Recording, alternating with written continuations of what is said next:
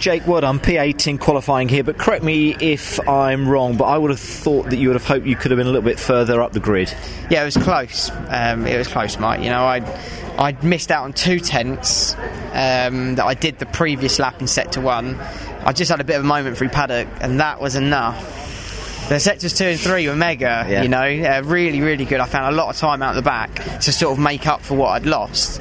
If I'd done the first sector, it would have been P2. You could have been a lot better, couldn't you? Yeah, really bit of a kick in the nuts, but we're top 10, so I'm happy. Yeah. Good place to work from over this weekend, and fingers crossed the luck's with you this weekend.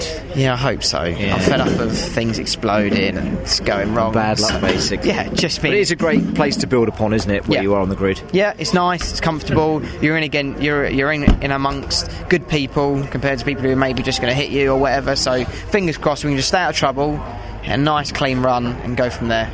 Cars looked sound as a pound this Saturday here at Brands, isn't it? Yeah, I mean, you know, we like I said, and when we spoke at Silverstone, you know, we've had this inherent diff problem that we just didn't even know about, couldn't find, and it started after Snetterton. We'd come up with, we'd had problems with the diff all year, and then we got to the Snetterton 2-day test, and we went through like 8 or 9 different diffs, and we found the magic one, and we had that, and then we had a gearbox problem where the release valve for the oil feed for the diff was blocked. So at Knockhill and Rockingham, it was overheating. We just didn't know.